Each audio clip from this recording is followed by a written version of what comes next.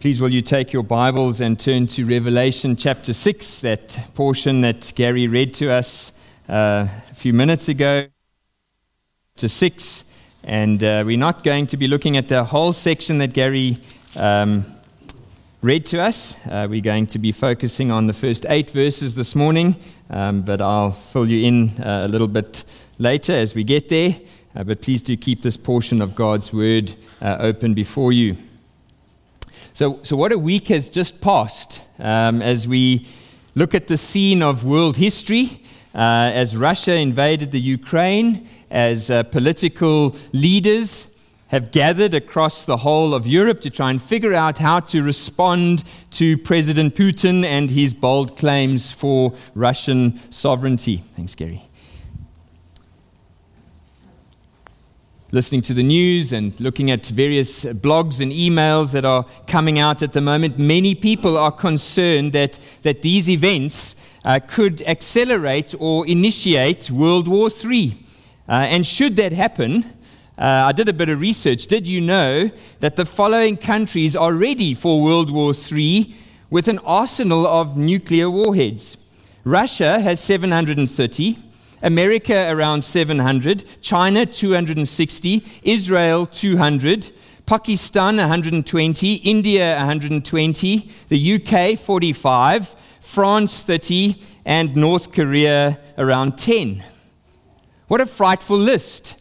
That's over 2,200 nuclear bombs.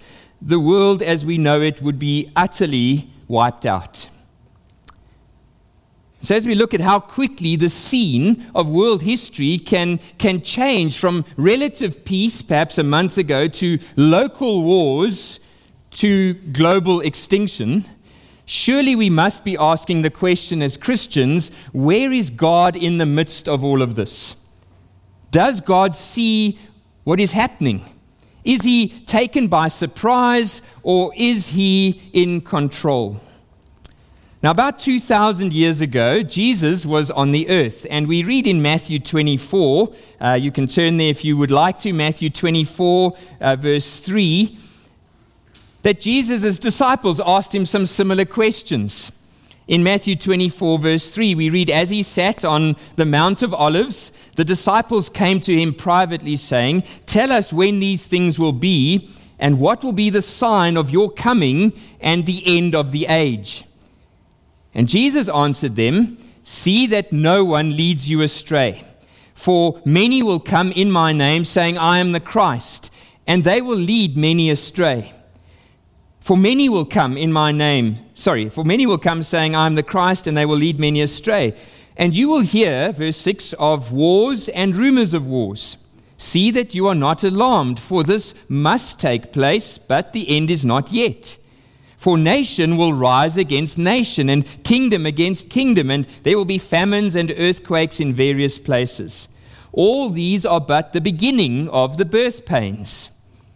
Then they will deliver you up to tribulation and put you to death, and you'll be hated by all nations for my name's sake. And then many will fall away and betray one another and hate one another, and many false prophets will arise and lead many astray.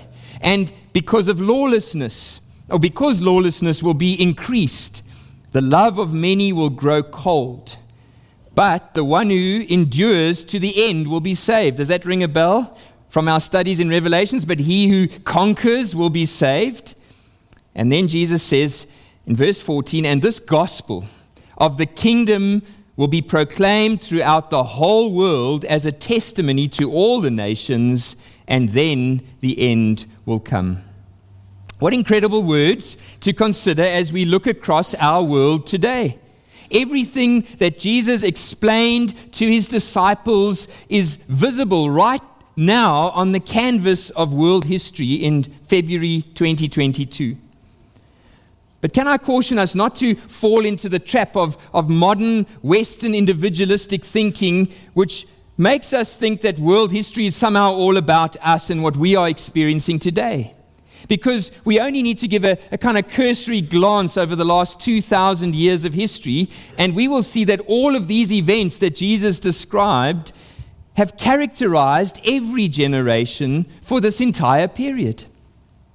So while the words of Jesus certainly do apply to what we see happening right now in our world today, we also see that the words of Jesus have applied equally to every generation of history since his first coming, and will continue to characterize the scene of world history until his second coming.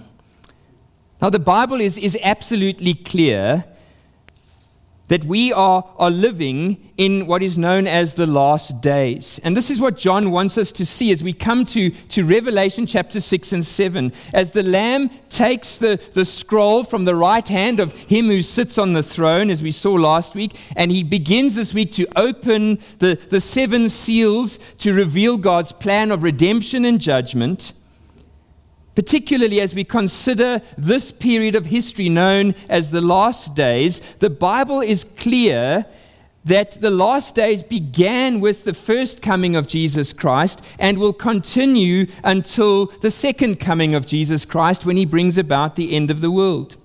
I don't have time to go into that this morning, but if you are confused about this definition of the last days, please go and read Acts chapter 2, verse 17, Hebrews chapter 1, verse 1 to 4, 2 Timothy 3, verse 1 to 9, and 2 Peter 3, verse 1 to 7. There is no doubt that we are living right now in the biblical period known as the last days. And so what does Jesus want us to understand about this period?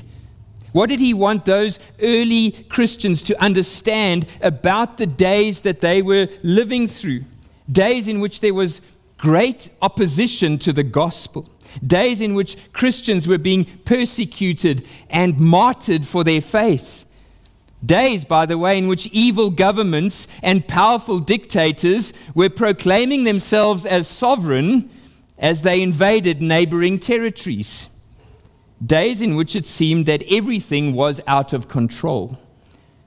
Well, we've seen over the last two studies that Jesus wanted the churches then, remember this was a letter primarily given in its initial context to those 7 churches in Asia Minor. Jesus wanted them to know that God is still on the throne, that he rules sovereignly over all his created universe. And more specifically, he wanted them to know that the Lamb wins. The Lamb who was slain, we saw last week, is standing victoriously.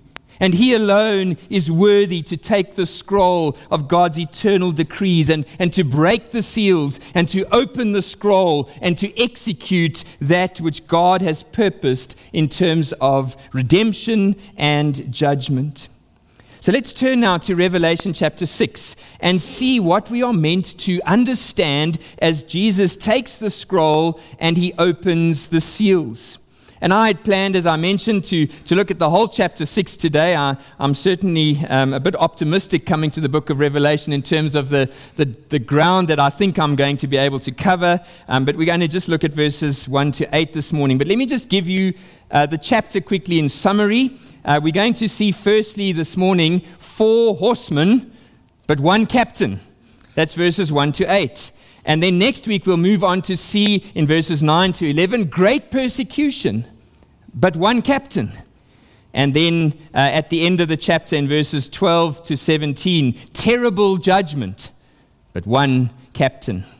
And so in the first place today, I want us to see these 4 horsemen with 1 captain in verses 1 to 8.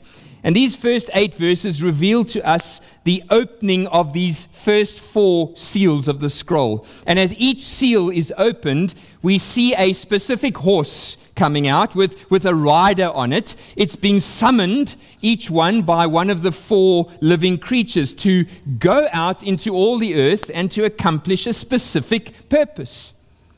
Now, this section has become known as the 4 horsemen of the apocalypse. And before we look at these 4 horsemen individually, which we'll do in a moment, I want you to see something up front, which if we don't see this, it will lead to a very confusing misunderstanding with regards to these 4 horsemen. I want you to see that although there are 4 individual horses and riders, they all have 1 captain, 1 commander. In verse 2, look at verse 2. We see that the first rider was given a crown.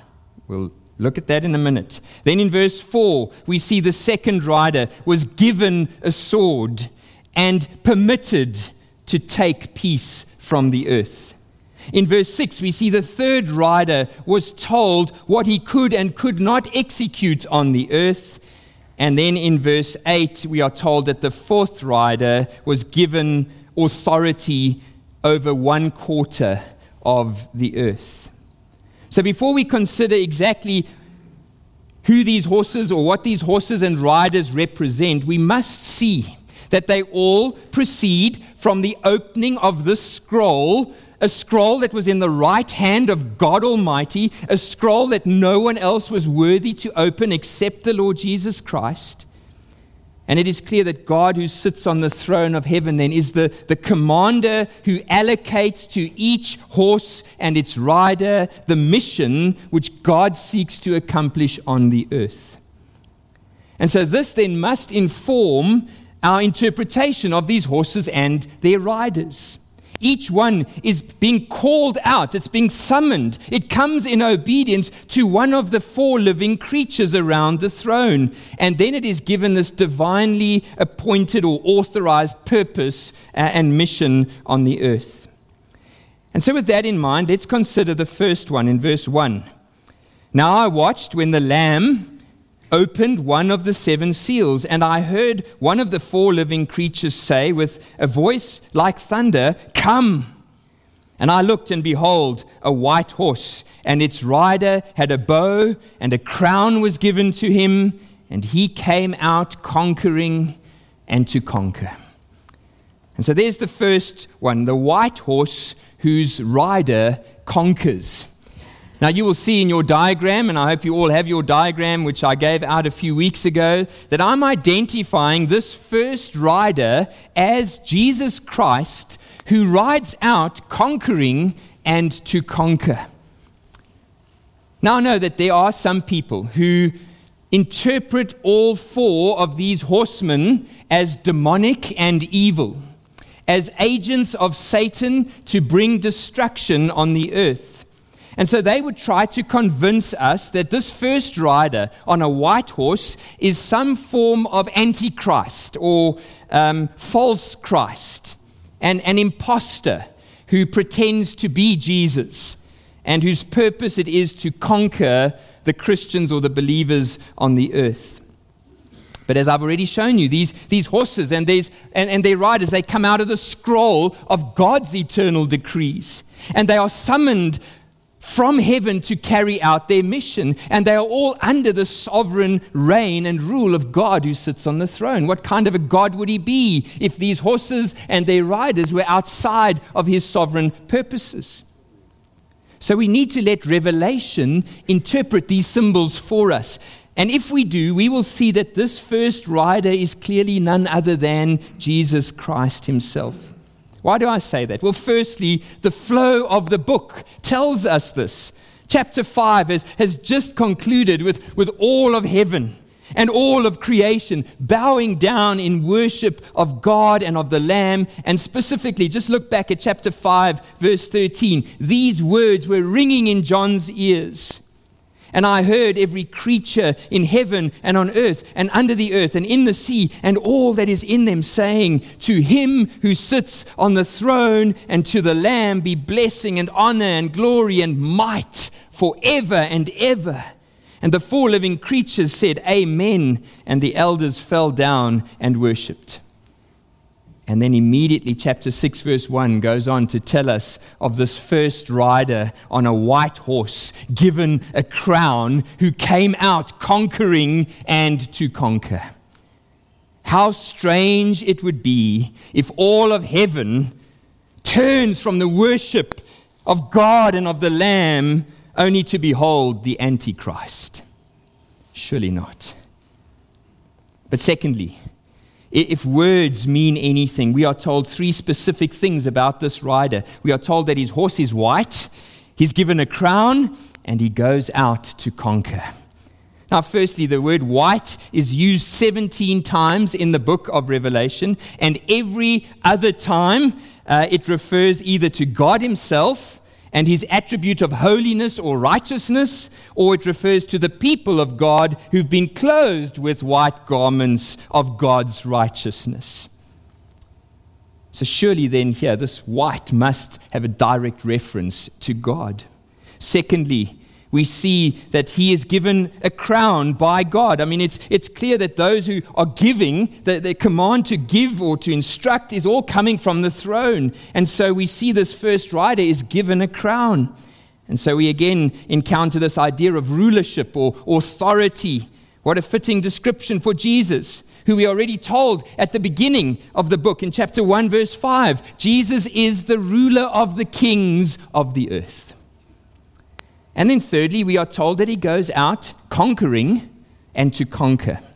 And here again, in the book of Revelation, the word conquer or conquering occurs 17 times, and 15 of those times the word conquer is applied to Jesus or to his people who conquer through him. But there's more. There's more to this. We have two clear scriptural references which confirm to us that this rider on the white horse is King Jesus. In Psalm 45, this is a psalm which the New Testament clearly tells us is a messianic psalm. In other words, it's a psalm that speaks about the Messiah, that speaks about Jesus. We are told in Psalm 45, verse 3, "Gird your sword on your thigh, O mighty one, in your splendor and majesty. In your majesty, ride out victoriously for the cause of truth and meekness and righteousness. Let your right hand teach you awesome deeds. Your arrows," so by implication a bow, "your arrows are sharp in the heart of the king's enemies. The peoples fall under you." If you're still not sure, then turn ahead with me to Revelation chapter 19, because I think in this case, John gives us a very clear understanding of who exactly this rider on the white horse is. Revelation chapter 19, we'll get to this in a couple months' time, but look at verse 11. Revelation 19:11. "Then I saw heaven opened, and behold, a white horse. The one sitting on it is called Faithful and True, and in righteousness he judges and makes war, conquering and to conquer." And look at verse 16. "And on his robe and on his thigh he has a name written, King of Kings and Lord of Lords." So I could go on. There are many other arguments that support this, but hopefully you are settled in your mind then as to this first rider. He is none other than Jesus Christ riding out in victory over the earth, conquering and to conquer. Now, what does that phrase refer to? Conquering and to conquer. And it's quite interesting that it's used twice. And I think there is a clear reference in the bow to the fact that he carries a bow, a weapon of war, that he is out to war against his enemies. This is clear from Psalm 45. But there is also another dimension to the conquering of Christ on the white horse, not just crushing his enemies who oppose him, but there's another aspect to the conquering of Christ, which I think Jesus himself explained to us in that passage that I read in Matthew 24, verse 14. When Jesus is speaking of the last days, he says, "And the gospel of the kingdom will be proclaimed throughout the whole world as a testimony to all the nations, and then the end will come." So between the first coming and the second coming of Jesus Christ, our God is reigning on the throne of heaven, and Jesus is riding out over history on his white horse, conquering the heart of sinners. This morning at the second service, you're going to hear the testimony of 7 believers as they go through the waters of baptism, whose hearts have been conquered by the King of Kings. And they've been set free from their previous slave master as the gospel was proclaimed and they believed. And then we also have this dimension of him ultimately, even now, suppressing and controlling his enemies, and one day bringing judgment on all those who reject him. Isn't it wonderful for us to be at this point in history, to look back over 2,000 years of Christ's reign and to see the whole earth covered in the knowledge of the Lord? Yes, not as fully as God intended, because he has not yet returned. But the gospel has been preached, continues to be preached, continues to be believed in every corner of the globe as men and women and boys and girls from every people and language and tribe and nation hear the good news and turn to Jesus Christ for salvation. What an encouragement this must have been to those early Christians to see that as this first seal of the great scroll of God's eternal decrees is opened, that Jesus rides out on a white horse, crowned with glory, armed with justice, to conquer as he builds his kingdom. We're going to move a bit quicker through the next three horses because, again, if you look at your diagram, you'll see that the next three seals reveal, I've titled it there in the diagram, the church militant is persecuted and troubled. Specifically, the next two horses and their riders speak of the direct persecution of God's people on the earth. Old theologians spoke of God's people on earth at any point in history as the church militant. I love that phrase because we are fighting the spiritual battle of faith. We are soldiers in Christ's army, and we wage war against Satan and his forces with Christ as our captain. And so in the second place, we see the red horse whose rider slays believers. Verse 3, we see that the second horse is summoned out with the word come from another one of the living creatures. And this is a bright red horse. Commentators agree that it's better translated fiery red. And its rider was permitted to remove peace from the earth so that people, verse 3 says, should slay one another. The CSB says so that people would slaughter one another. Now, this word slay or slaughter is not the normal word for killing used in war. We'll see that a little bit later. Nor is the sword that is given to this rider the normal long sword that was used in battle. The word slaughter here speaks specifically of the killing of an animal as a sacrifice. And the sword was the short-bladed sword which was used in the sacrificial ritual. It was a sacrificial knife that was given to him. And so this symbol of this fiery red horse and its rider is one of persecution as the people of God are slain for their faith in God, slain for their witness and their testimony to Jesus Christ. Again, please do not disconnect the visions from the context. John was writing to churches across Asia Minor, many of whom already had members in their churches that had been put to death for the name of Christ. What a comfort it must have been to them to know that even these tragic deaths of family members who were believers for their faithfulness to Christ, it did not happen outside of the knowledge and the purposes of God. It was under his control. These men and women of the faith had not died in vain. Their deaths, I love this, were considered by God as sacrificial. They walked in the footsteps of Jesus, who we are told in the previous chapter is the Lamb who was slain. Same word, slain, slaughtered, and yet we were told that he lives. He was killed, but he lives. And so the same word in chapter 5, verse 6, and chapter 5, verse 9, and chapter 5, verse 12, to speak of the Lamb who was slain, is now spoken of these individuals who are slain by people on the earth when the red fiery horse and his rider removes the peace from the earth. And I think this understanding of this horse and its mission is confirmed just a few verses later. Look down at verse 9. We'll look in more detail next week. When he opened the fifth seal, I saw under the altar the souls of those, and here's the same word, who had been slain for the word of God and for the witness they had borne. They cried out with a loud voice, O sovereign Lord, holy and true, how long before you will judge and avenge our blood on those who dwell on the earth? Then they were each given a white robe. So hopefully if white means white, it means white everywhere.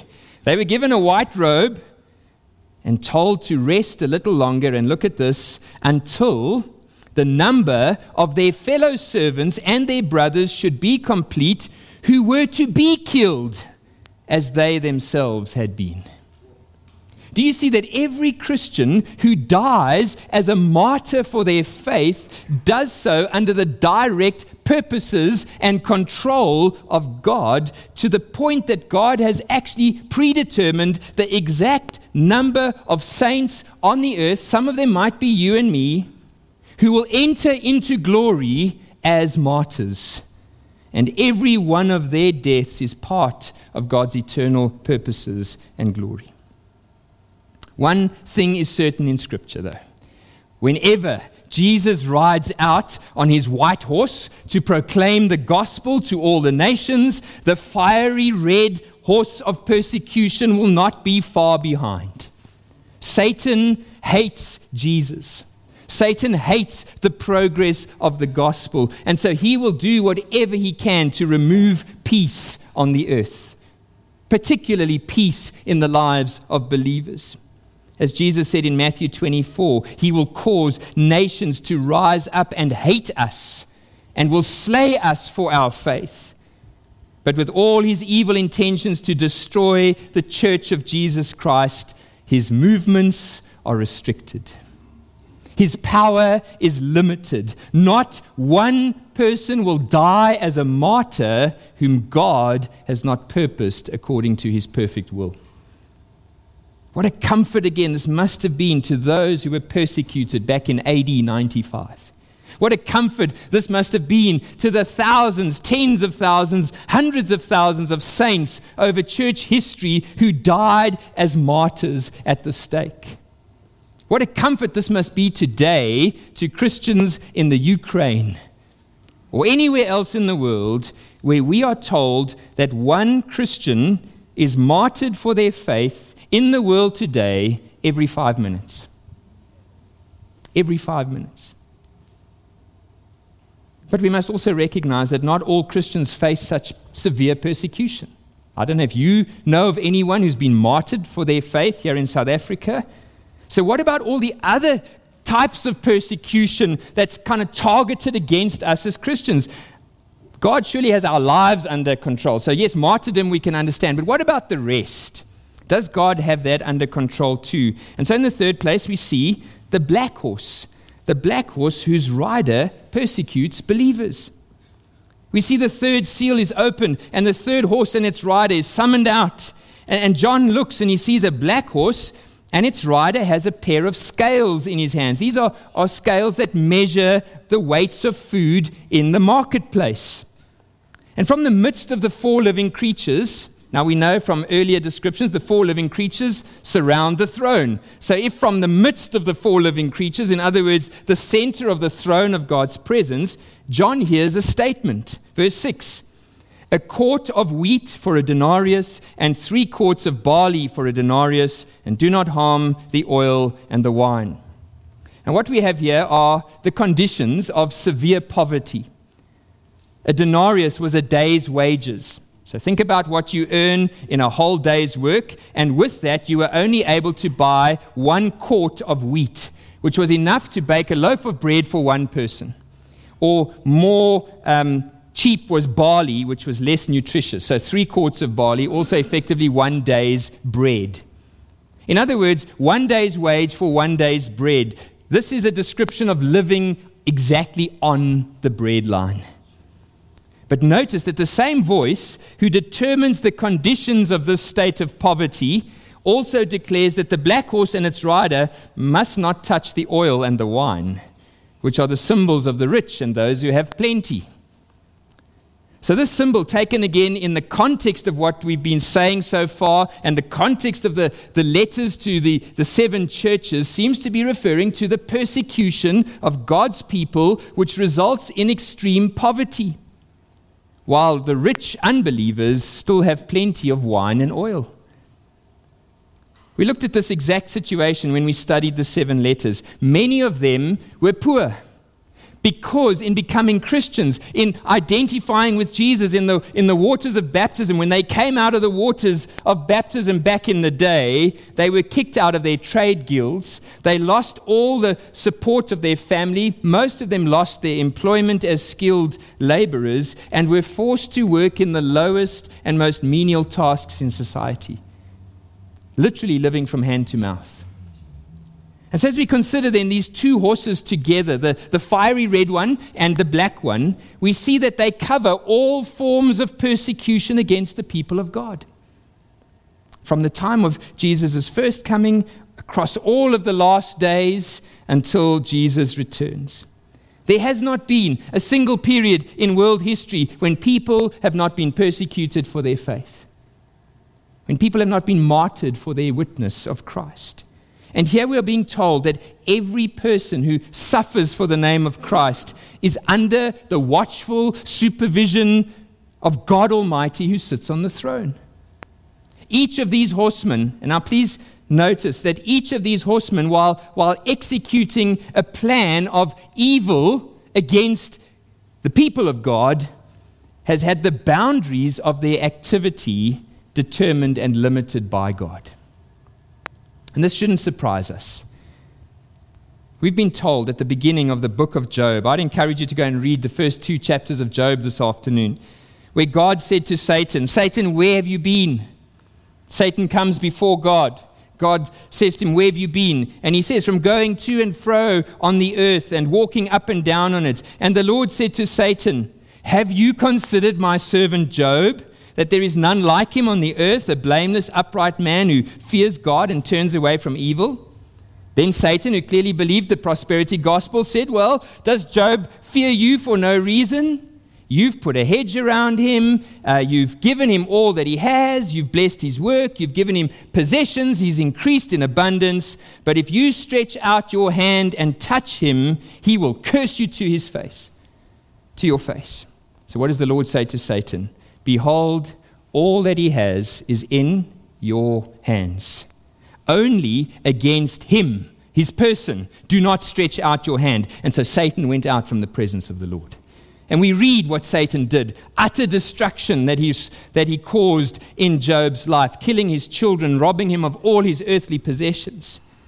And then we see the same thing happening in chapter 2, where God extends then the permission. Satan comes back and says, "Well, it's just because you haven't touched his body that he hasn't cursed you." So God says, "Fine, you can inflict on him disease and sickness and anything you want, just don't take his life." In each case, we see that Satan's intentions were evil. They were malicious. They were targeted against God. And Satan sees us as humans, as kind of pawns in his chessboard. He doesn't care how many of us get killed along the way, as long as he can get God. But God remains firmly in control, and every attack is limited by God, and it is purposed by God for our good, as you will see at the end of Job, as Job testifies ultimately to the glory of God. And so again, as we consider these 2 horsemen of persecution, we should not be surprised. Jesus himself said that the apostles continued to witness of the same fact, that Christians will face persecution. "If the world hates you, know that it has hated me before it hated you." John 15, verse 18. "Remember the word I said to you, a servant is not greater than his master. If they persecuted me, they will also persecute you." 2 Timothy 3, verse 12. "Indeed, all who desire to live a godly life in Christ Jesus will be persecuted." But even in and through these times of persecution, James reminds us, what does he say in James chapter 1? "Count it all joy, my brothers, when you meet trials of various kinds, for you know that the testing of your faith produces steadfastness. And steadfastness, let it have its full effect, that you may be perfect and complete, lacking nothing." Do you see that God's purposes through persecution is to produce perfect Christians? "Blessed is the man who remains steadfast under trial, for when he has stood the test, he will receive the crown of life, which God has promised to those who love him." What a comfort to know that the second and the third horsemen, yes, they are riding out across the earth to persecute and kill believers, but King Jesus remains on his white horse, and these horsemen are on a short leash.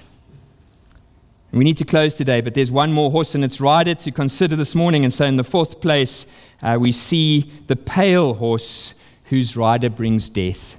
Let's read verse 8. And I looked, and behold, a pale horse, and its rider's name was Death, and Hades followed him. And they were given authority over a fourth of the earth to kill with the sword and the famine and with pestilence and by wild beasts of the earth. Now we have in this final horse and its rider the general trouble that comes to all mankind, because we know that all mankind has sinned and the wages of sin is death, and we live in a broken world where everything dies. This last horse is pale. The color is actually pale green. It's the color of sickness and death. And we are told that the rider's name is Death, and Hades, that's the place of the dead, kind of follows him, swallowing up all those who die. But once again, we see that the authority to kill is specifically designated to this horse and rider by God. The scope of his power is limited. We are specifically told that he has been given permission to kill a quarter of mankind by means of sword and famine and pestilence and by wild beasts. And here the sword is a reference to the long sword that was used in war, the long sword of battle. And so this would encompass all the weapons of war in the world today, including, thankfully, the 2,200 nuclear warheads in the hands of world governments today. Famine refers to the shortage of food and economic stability and prosperity that drives people below the breadline to the point of starvation and death. Pestilence covers every form of germ and virus and disease and sickness. And wild beast refers to the creatures of nature and natural disaster. Throughout history, ever since Adam and Eve sinned, the pale green horse has been riding across history. But the number of souls that he can take and the means by which he takes them has been precisely controlled and limited by God. Notice that the horseman called Death is no respecter of persons. His actions affect all of mankind.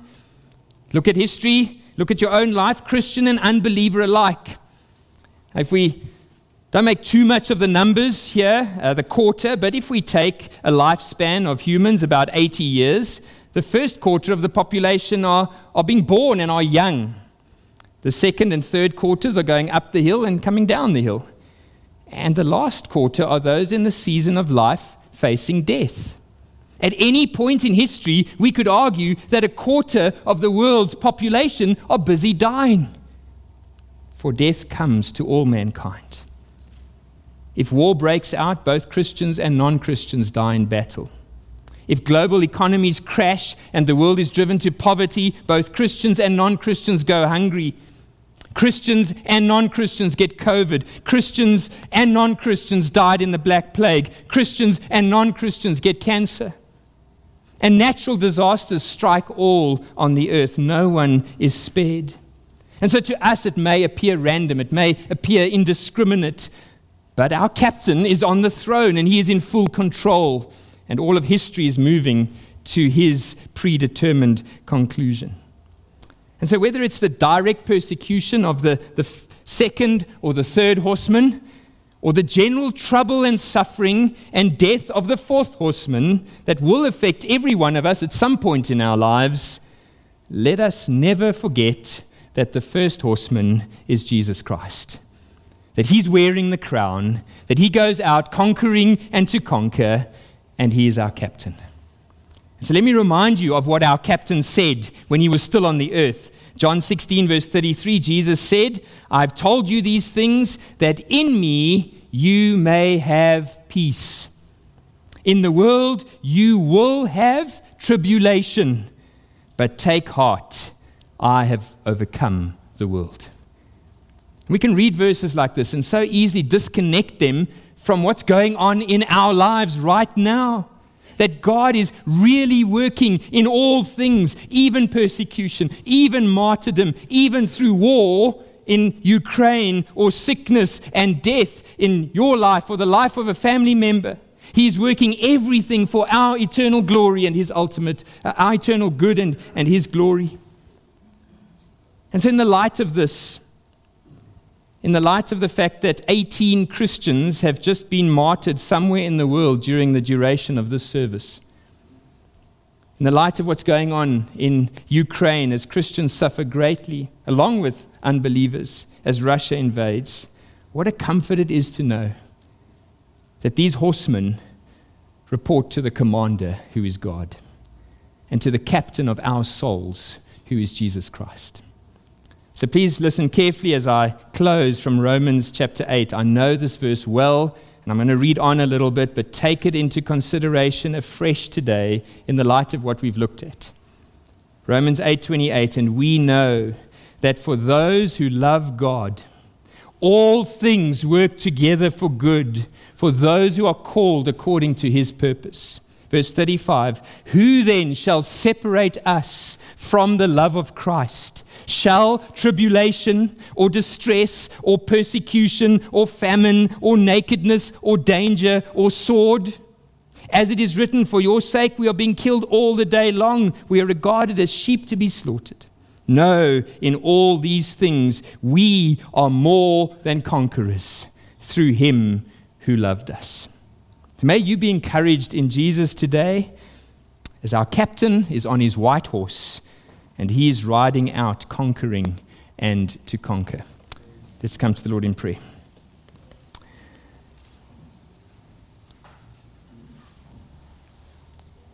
Heavenly Father, we want to thank you today again for your word. We want to thank you for the wonderful, timeless reminder it is that you are on the throne. You are on the throne of world history. You are on the throne of governments and presidents and wars and rumors of wars. But you are also on the throne in the very details of our lives, in sickness and in suffering and even in death. Your plans are perfect. You do not make mistakes. Everything you are doing is for our good and for your glory. Lord, help us to take great comfort as your people in that reality today as we continue to go out and wage war against Satan and his forces. But as we wage war in the strength of the Lord Jesus Christ on his white horse, who is our captain. Help us, we pray, in these things in Jesus' name. Amen.